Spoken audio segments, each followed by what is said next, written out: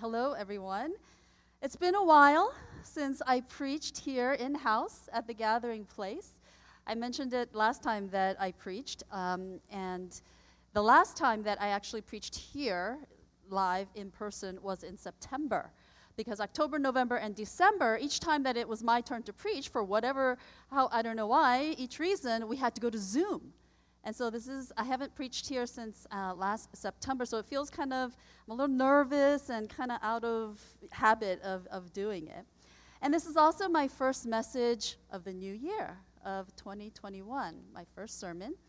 And as we always do, the pastors of the church, Pastor Q and I, and Pastor Jason is going to next week as well, the pastors, we share what we have heard from the Lord, a specific word for Hope Church, for ourselves, our families, but, as a pastor of Hope Church, what we've been hearing for the church for this new year.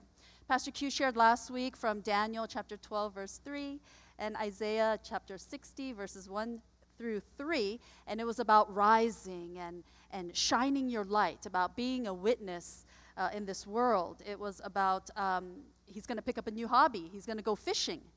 He talked about how he has to learn about the different baits and what is appropriate for what type of fish. And he encouraged all of us to be fishers of men, of people generally, right? And so as I sought the Lord for a word for this new year, it turns out that in many ways, it's very similar to the word that Pastor Q received. I mean, we never collaborate or we never really discuss the word before we actually come up and preach it. So we don't have a meeting and talk about, what are you going to preach? I'm going to preach this. This is the word I received. So it amazes me each year when it does, come together. And I used to actually worry. I used to worry that, oh my gosh, what if I would get all anxious? I'd be like, and he knows this. I would get anxious when I first came to Hope Church because I would be like, what if I get a totally different word, something like from left field, something completely opposite of what Pastor Q is hearing? What does that mean?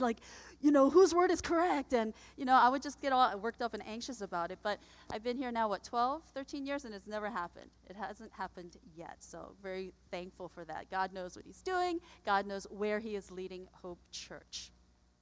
Now, we just finished PPP all last week, the passionate pursuit of God's presence. And each night we heard from the community group leader as well as some elders. We heard from them a word that God has been speaking to them, that God has put on their hearts over Hope Church and over 2021. And also from what I've been hearing from all of those folks, I believe that there is definitely a commonality.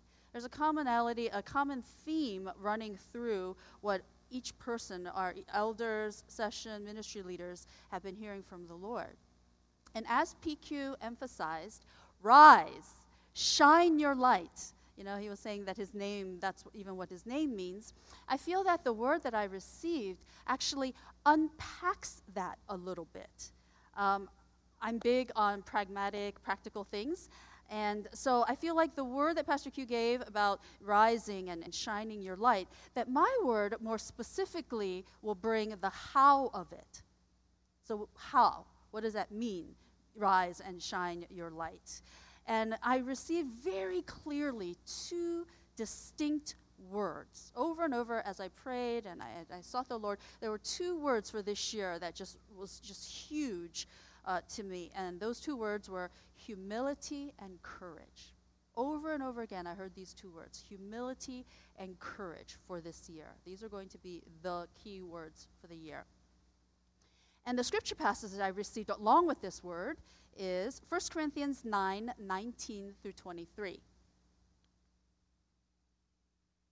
it's not on, sorry. Yes.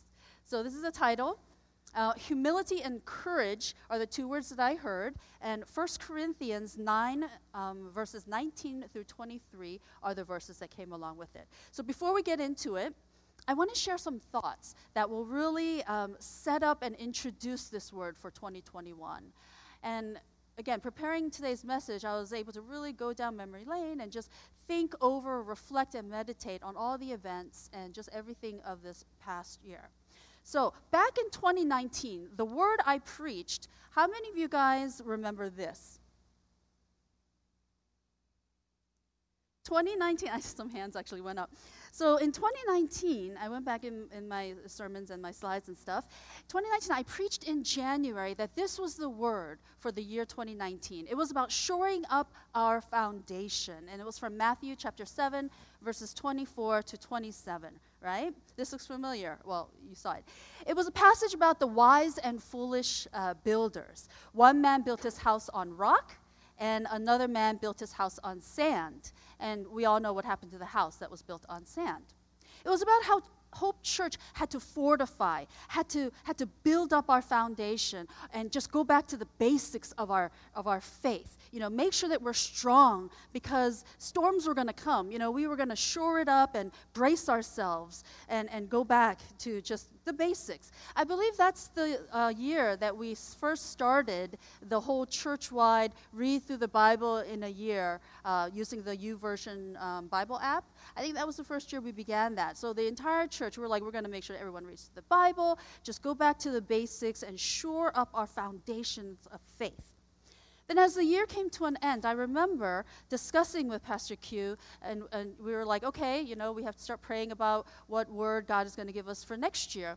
And I remember discussing with PQ saying, I don't think this word is over. I don't think this word is done. God's not done with this word. And so we did believe that it was going to continue into at least the beginning of 2020. That this word about shoring up and our foundations and building was going to go into the beginning of 2020. And then we all know what happened, right? We all know what happened. As Matthew 7:25 says, the rains came, the streams rose, the winds blew against our house and everyone else's. And this storm was called COVID-19, right? 2020 came and the storm called COVID-19 came. So during 2020, we were focused and we spent a lot of time, we were actually forced to focus on ourselves, kind of inward. We were forced to focus on our church, our Hope Church community. We had to learn new ways of doing things, how to do this whole, to navigate this virtual, online, live stream, tech stuff, and how we're going to worship. We had to learn new ways of doing Sunday worship service. We had to learn new ways of how do we be and do community? How do we have fellowship? How do we, have ministry or do ministry? We had to learn all these different ways. Pastor Q and I, man, it was a steep learning curve. We had to learn how to use a podcast mic. We had to learn how to record and edit and upload our own sermons, and it was a mess, folks. You don't know how many outtakes there were. Our Veronica, Hope Kids director, she became a breakout YouTube star on our Hope channel, Hope Church channel, right? And, she had to learn how to navigate and do all that. Also in 2020, we read Francis Chan's book, right? Letters to the Church. And with this book, we discussed and studied and learned reimagining church, about the different ways of being and doing church. What are the possibilities? Just reimagining and reinventing and brainstorming about that. In fact, we even spent a lot of money on ourselves. We spent a lot of money on our church, literally the church building. We became part owners of this building, right? So that's where a lot of our church finances and our budget went. Also, looking back over 2020, in reaction to what was happening in the nation with this ongoing racial injustice, the Black Lives Matter movement and everything, our members began to hold monthly conversations. We call them courageous conversations. And our members, we met and we really talked with one another. We listened and heard stories, really heard the stories of our people, of the diverse members of our church. So during 2019, and definitely all through 2020, much of our focus was inward, I realized. It was about shoring up. It was about preparing. It was fortifying. We had to learn how to do this, do that, and just, building kind of our infrastructure, really building our infrastructure, right? That's what our focus was. And I'm not saying that that was a bad thing.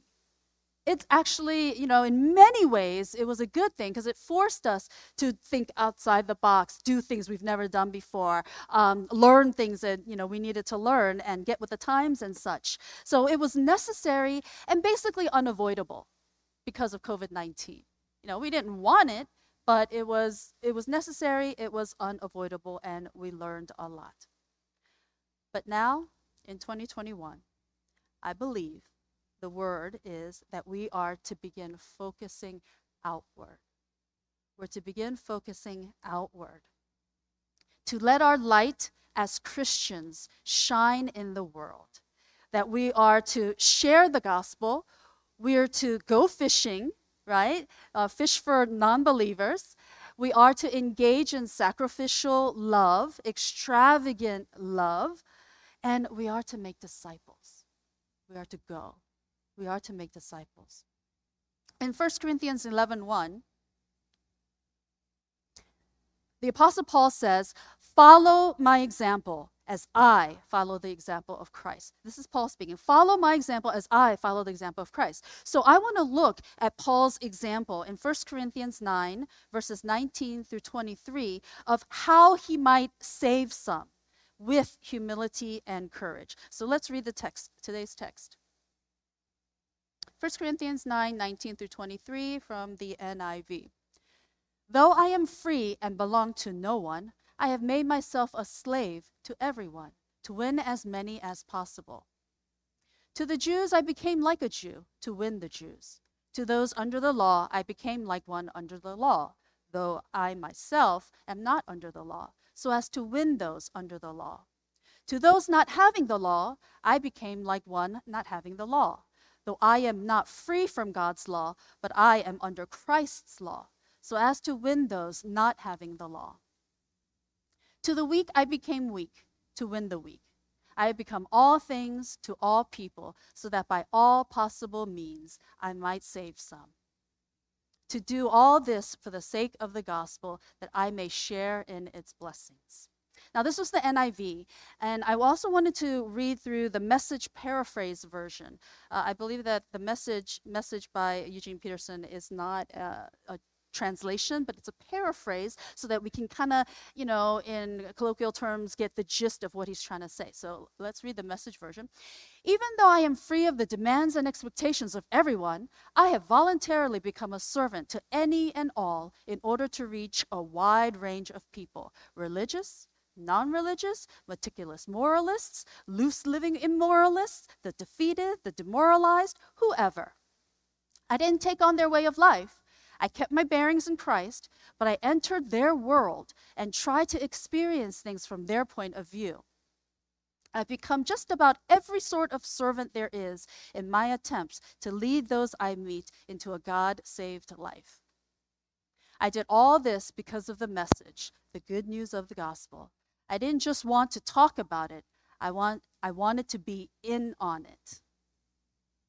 So that's the Message version that I think just really helps us to wrap our head around just the gist of it. In verse 19, Paul says that he's free and belongs to no one, right? We just read in NIV. He's free and belongs to no one. Yes, he is free because he is a Roman citizen, right? And being a Roman citizen, he had all the rights and privileges of being a free man, a free citizen of the Holy Roman Empire, which afforded him certain freedoms and such. So he's talking about being free in that respect, but also he's talking about his freedom in Christ, that he has absolutely given all, surrendered, and he is in Christ. But with that, he has freedom. And although he is free, he voluntarily submits himself to everyone, not just to certain groups, but to everyone, becoming like a servant. Yes, basically following the example of Jesus Christ, his Lord. But why does he do this? And this is the key. Why does he do this? What's his purpose? I mean, who wants to be a slave? Who wants to be a servant? Who would willingly do this? Why would you really willingly do this? 5 times in these verses, he says that his aim is to win, meaning basically to gain. And for what? To win and to gain others to Christ, for Christ. At the end of verse 22, he makes this summary statement. He says, I have become all things to all people so that by all possible means I might save some.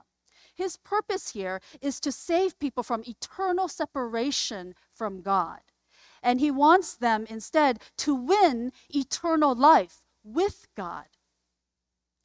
And if you read in verse 23, it says, I do all this for the sake of the gospel, that I may share in its blessing. So this is another reason. It's to win some, yes, but this is another reason why he's doing this. He does it for the sake of the gospel, that he may share in its blessings. So by doing this, he's actually sharing in the blessings and the benefits of the good news himself. Like the paraphrase version, MSG was saying, he doesn't want to just talk about it, sit on the sidelines, but he wants to be in it. And so he wants to share in it. He doesn't do it just because, for their salvation, for, them. But he is actively wanting to be in it, to be involved in it, to, the give and take of it, to do life with these people in such a way that he can win some. And so will we. And so will we. That we need to be in it. We need to be doing life with these non-believers, to be all in and to be able to do this. Let's look closer at this passage. There are three particular groups of people that Paul talks about. And as he talks about these three different groups, his relation to the law is different depending on which group he's talking about. First, Jews under the law. He talks about this group, Jews under the law, right? And he says adamantly that he is not under the law. Remember verse 20 said, to the Jews I became like a Jew to win the Jews. To those under the law I became like one under the law. And he says here, though I myself am not under the law, so as to win those under the law. Now a slave was expected to pretty much adapt and adjust to the culture of the family that they were a slave to. Right? The family that they're serving. So when Paul made himself like a slave to the Jews, he chose to take on their law-observing ways. He voluntarily chose to behave the way they did and to live under the Jewish laws. Although he is not under the law, he voluntarily, humbly submits and takes on to behave like them and to live under the Jewish laws. Now, for sure, he wouldn't do anything that goes against his Christian conscience. Right? But for as much as he can, he is choosing to do this, even though he knew that without a doubt that he himself was no longer under this law, right? As a Christian, he is not bound by this law for his salvation. It's not about all the do's and don'ts and the commandments and this and this and that for the sake of salvation. But he willingly complied. He willingly complied so as not to hinder his witness among them.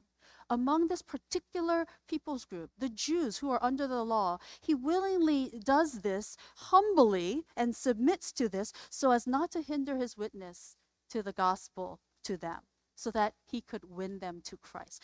He always has a goal in mind. He always has a purpose. He's not just doing this as a glutton for punishment. He always has that goal in mind to win some, right?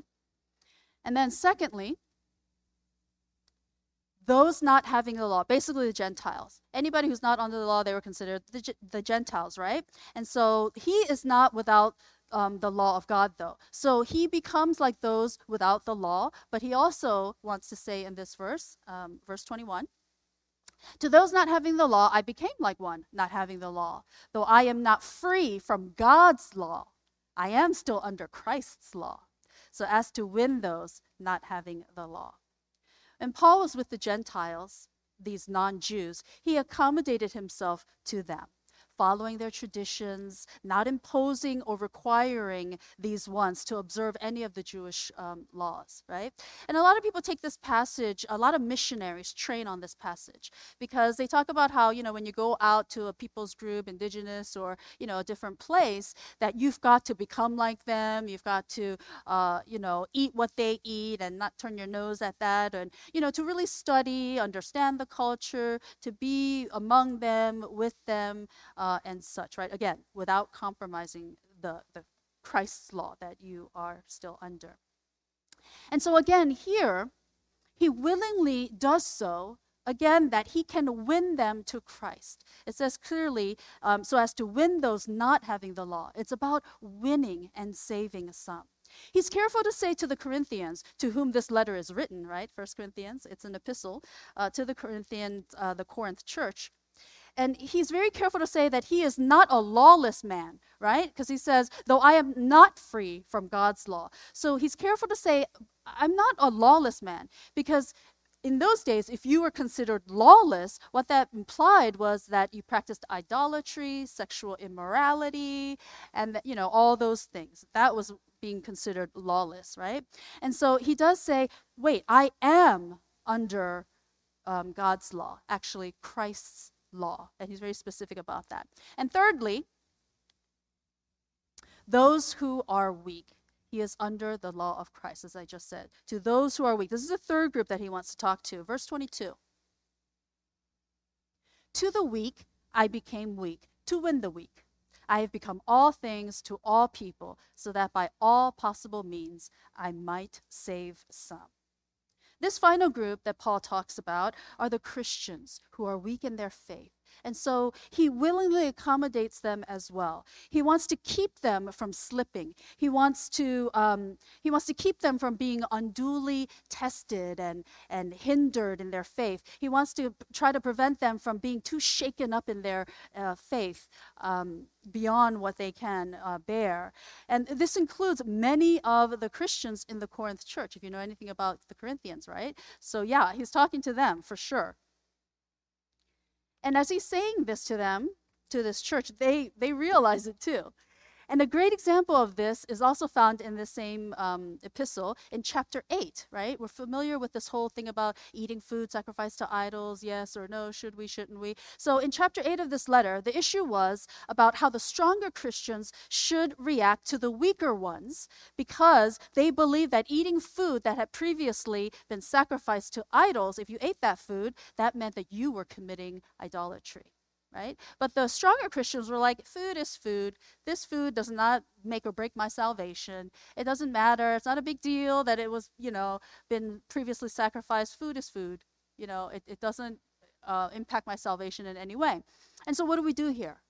Paul says to not eat it. He says not to eat the food since it will cause the weaker sister or brother to stumble. And therefore, you are sinning against them. You're causing them harm by stumbling them. You're sinning. You're sinning against them and causing them harm by causing them to stumble in this way. And why does Paul say to do this? Like I said, it goes back to Christ's law. It's because although we are no longer under any of these the ceremonial laws, the food laws, the sacrificial laws and all this kind of stuff, we are under Christ's law, which he mentioned in the previous verse 21. So what is the law of Christ? What is Christ's law that we right now as Christians here, believing people, we are under? We are under Christ's law. Galatians 6:2 says, carry each other's burdens, and in this way you will fulfill the law of Christ. So the law of Christ has something to do with the one another. The law of Christ has something to do with loving and caring for one another. Right? To love and to care for and to do life with one another. Like I said, I've become all things to all people so that by all possible means I might save some. And so he's saying that this Christ law, the law of Christ, is the law of love. It's steeped in, clothed in, bathed in love. Galatians 5:13 and 14 says, you, my brothers and sisters, were called to be free. Yes, we are free. But do not use your freedom to indulge the flesh. Rather, serve one another humbly in love. For the entire law is fulfilled in keeping this one command. Love your neighbor as yourself.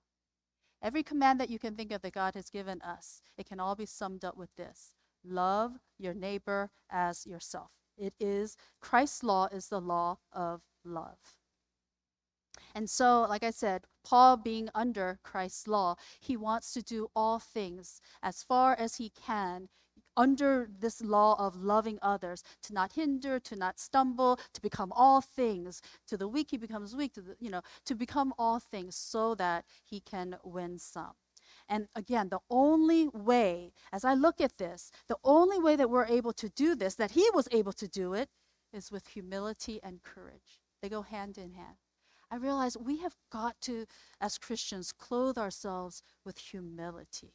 I mean, we serve the humble king, the absolute perfect, the epitome of humility, right? And we're to follow him.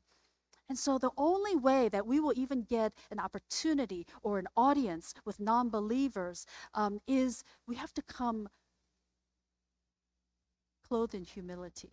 You know, when I was at University of Maryland in college, I still remember there were people, I don't know if well, I'm sure before COVID, there were these evangelists or, people that actually stood outside Stamp Union, and they would hold these big, like, cardboard signs saying, repent, you're going to burn in hell, or something like that.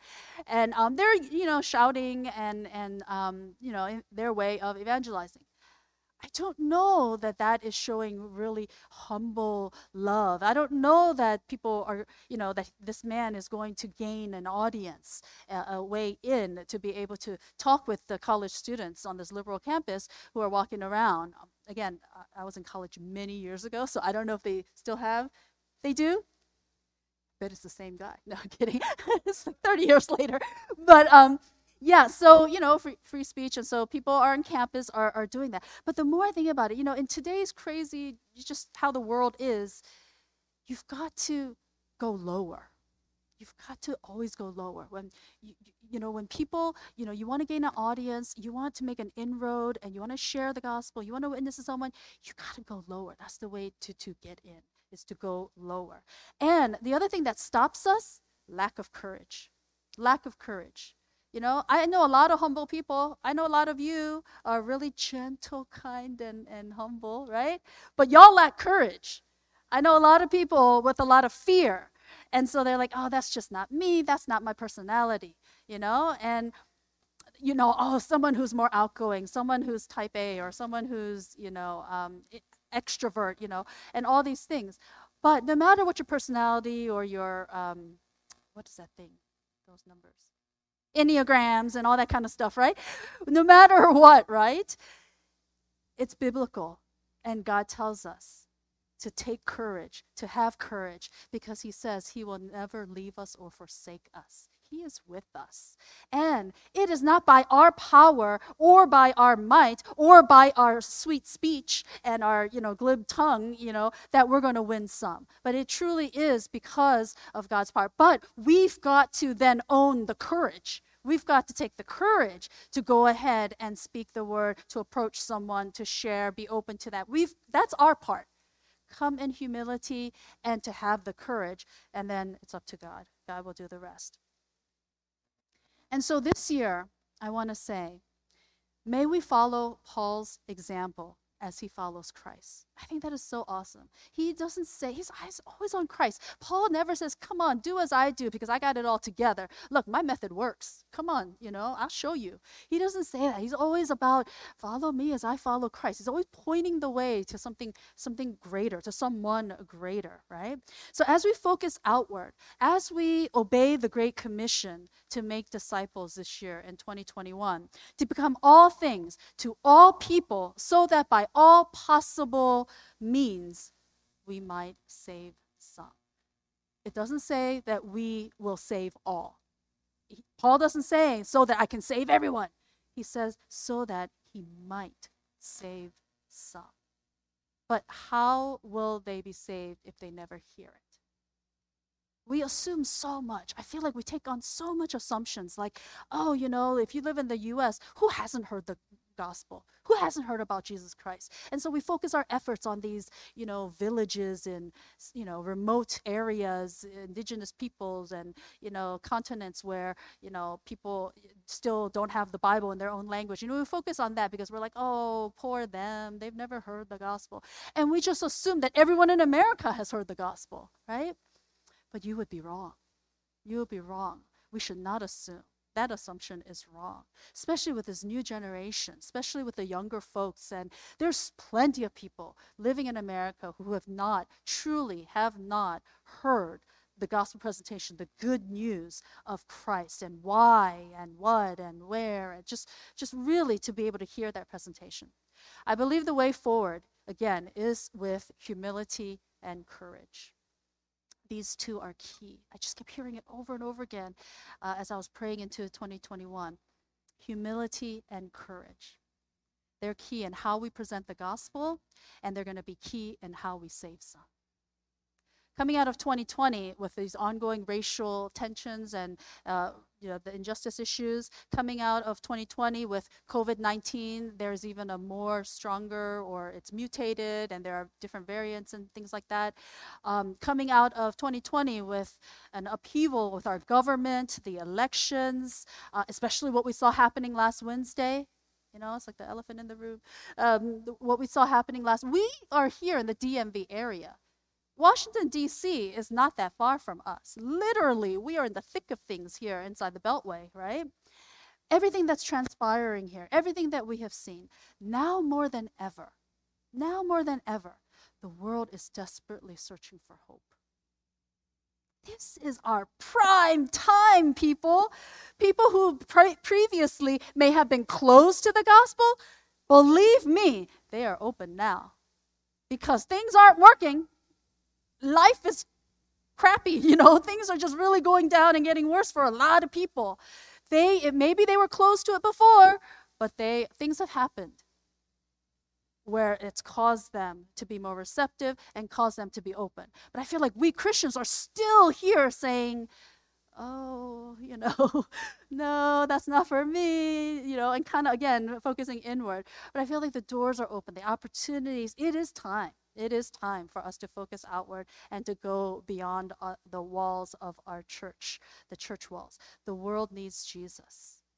And we need to be that light, to bring that light to them, and to share the good news with this world, because the world is desperately searching and looking for hope, searching and looking for something. And let me tell you, Jehovah's Witnesses are really good. Other people, other religions and other even cults and things like that, they're working hard, they're ramping up. They seize the opportunity. They know, they see that the harvest is plentiful, for people are looking for answers, looking for hope, And so I think that as Christians, we who are the true light that shines, the light of Christ through us, this is our golden opportunity to get ahead of the rest, to get ahead of these other religions and cults and things like that, and to move forward. And we're the ones that need to be the first ones out the gate. I know I spent a lot of time talking about it. I want to close with this thought too. It's not in my notes, but I've been thinking about this, and I know God's been bringing this incident to my mind. I've been wondering, how do you measure how mature you are as a Christian? How do you measure that? You've been a Christian your whole life? How do you measure growth? How do you measure that, looking at 5 years ago, looking at even yesterday, I've grown? How do you guys measure that? I'm seriously asking this. Think about it. If someone were to ask you, how do you measure your growth? Is it that you've read through the Bible 20 times? Is it that you've managed to memorize 100 scriptures? Is it that you've never missed church on Sunday? What are the standard or parameters or things that cause you to kind of measure your maturity and just how you're doing, if you've grown? I was thinking about this, and I think that, and this came out of a discussion from Letters to the Church. I still remember Daniel Ra. I think it was called KPI, Key Performance Indicator. Yes, I'm not in the business world, so I was like, So as everybody was talking and discussing on Zoom, Letters to the Church, I had to quietly Google it. What is KPI? Because everyone else seemed like they understood. They were just talking about, KPI. I was like, what is KPI? Key Performance Indicator. Okay, see, you all know this. And what the key performance indicator was, and Daniel Ra was talking about this, is he says that it's how many you have influenced to receive Christ.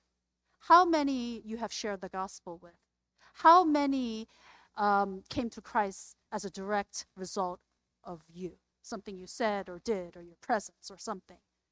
How many you've shared with? How many you've influenced? Maybe you weren't the direct person to even break it down and share the gospel, but you influenced somehow, just by being their neighbor and friend and them knowing that you're a Christian, How many you've influenced to come to Christ? And I was like, I'm going to go with that as the KPI.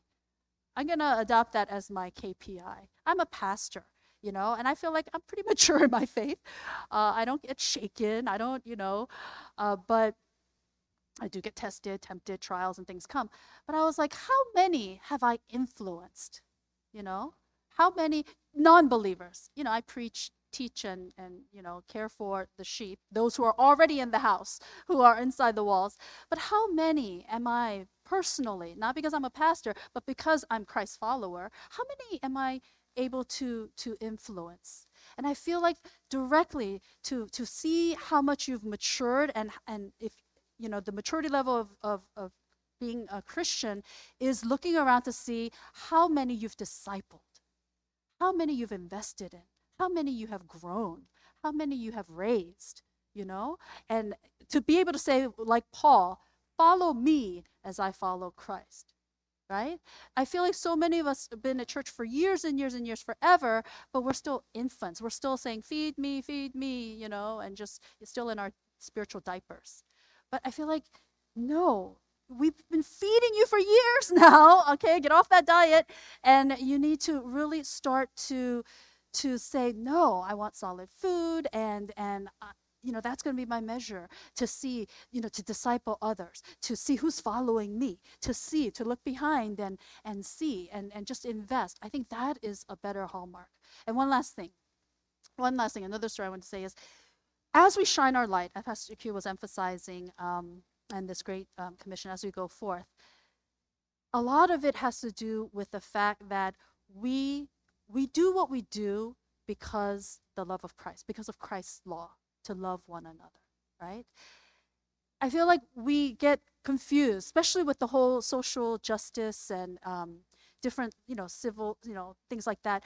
We think that being morally good and a good moral person, having high morals, morality, whatever, is the same as being a good Christian, right? So let me unpack that.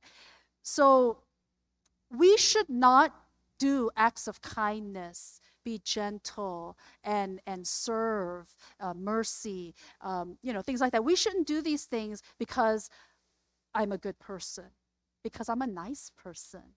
I'm a friendly, kind person. That's just who I am. I'm kind. I'm nice. I'm a good person. No, we do it because we are under the law, the Christ law, and I am obedient to that law, that as a Christian, I am commanded to look after the widows and orphans and sacrificially show love to others because of my identity and because who I am. Not because I'm a nice person, not because I'm kind. I was brought up with manners, right? Do you know what I'm saying? So for instance, so this year, as I say, 2021, for all of you here and those who are listening, when you go forth, when you do and shine your light, not your light, but God's light, the light of Christ, I want to encourage you to make sure that the recipient, the person that you're influencing or shining your light upon, that they some way are clear that it's because you are a disciple of Christ that you do these things. Not because I'm just a nice Asian woman, Do you know what I mean? Like, I want people to know I'm doing this because I'm being obedient to my Lord. And I am a Christ follower, and so I'm doing this. So a good example of this was when we first moved from Seattle to Maryland. We were staying at my parents' house in PG County in Riverdale, and I remember Hoon and I were driving home. It was late at night, almost around midnight. I forgot where we were coming home from. The kids weren't in the car. They were home with my parents, and we're driving, and it was around midnight, so I fell asleep in the passenger seat, and Hoon was driving. And then the car stopped, so it woke me. And I thought, oh, we must be home. And I opened my eyes, but it was all dark. And I was like, this is not our garage. This is not home. And I realized we were on Kenilworth Avenue in Riverdale. This is around midnight, Kenilworth Avenue. It's dark and stuff. There's a few street lights and stuff. Where that Greenbelt Road and Kenilworth Avenue, right? It was near there. And so Hun stopped, and I'm like, what are you doing? What are you doing? It's like late at night and stuff. And then Hun's like, oh, there's a car stopped on the side of the road, broken down. I think they need some help. And I'm like, wait, because I was like, well, we in PG County, but he doesn't know. So he went out there, and I'm like all anxious now, and I'm like, oh my goodness, oh my goodness, and I'm trying to look to see who's in the car, what the issue could be, why this car stopped. And I see two women, when they saw Hoon approaching, they got out of the car, and I see them, they're talking and stuff like that. And I got my phone ready if I need to call 911 or something, and he's talking to them, and then I see him kneeling and doing something with their tire, trying to do different things like that and whatever. He comes back to our car and gets some piece of equipment or something like that, and he's like, oh, it's just two women, their car broke down. And they said that the cop had come by, and the cop stopped, and he tried to help them and see what it was, but he's like, I can't fix this. He's like, I can't help you, and left. And so they're just there, they're not knowing what to do. And it's around midnight, two women, and they were, it's neither here nor there, but they were two black women there. And so Hoon, and I was like, they're probably scared of Hoon, this guy randomly stopping to help them. But Hoon goes, and he's able to fix it. What the cop couldn't do, him being handyman, he was able to figure out what was wrong with that tool wrench thingamajig, and he was able to fix it and repair it. The women were so grateful. They were just like, oh my goodness. They were like, oh, you're amazing. And they were just, so grateful. And Hoon's like, that's fine. He's like, you're welcome. And he's walking back. And then they shouted out after him. They're like, thank you, and I think they even asked, why did you stop, or, what made you help us, or something like that. And I can't be 100% sure because it was long ago at night, but I remember Hoon yelled back at them, I love Jesus. Hoon yelled back, he goes, I love Jesus. And he got into the car. I was like, and that's always stayed with me, that he probably didn't do it like knowing or purposely thinking theologically all this stuff. But to those women, then they know the reason why the stranger, this Asian dude at midnight on Kenilworth Avenue stopped is because he was compelled by love. He was compelled by, being under Christ's law to help and serve and love one another, compelled him to stop and help these women. And he wanted them to know that. Well, I don't know if he really wanted them to know, but it was automatic. He's just like, I love Jesus, and they heard it. We went on our way.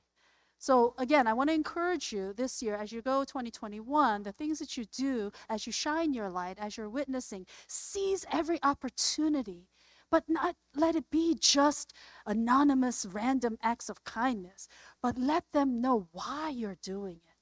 Why? Somehow to get that conversation and way of letting them know the reason that you're doing it. And again, being clothed in humility and courage is going to be key. So as the praise team comes up, let's close our eyes and let's just kind of wrap our heads, our minds into this, going into it. What are ways that you can be humble and courageous? What are your next steps? Even as you walk out this door, even as you turn off your TV, your YouTube, live stream, what are some concrete next steps? If you walk out your front door, is there a neighbor across the street? Is there someone down the street, or someone at the local Safeway or Giant that you see all the time? Somebody that needs to hear about Jesus? Someone? I have this Mongolian I have a hairdresser that I go to, and the guy who shampoos my hair is this young Mongolian guy. Every time I go, and I haven't been going often since, again, because COVID, he knows I'm a pastor, and every opportunity while he's shampooing my hair, I always talk about Jesus. And so now, when I go to get my hair cut and he washes my hair, he starts by asking me questions. Even before I say anything to him, he asks questions. He's like, oh, so, what's happening at your church these days? And so he'll ask me these theological questions, such deep theological questions, right? And we talk about him and his brother, how they're atheists, and how they came from Mongolia. Who, of influence in 2021? Do you see in your mind's eye, in your conscience, can you see with humility and courage that you are going to be able to reach out to them so that this year, this is the year that we can kind of measure our maturity and say that we were able to.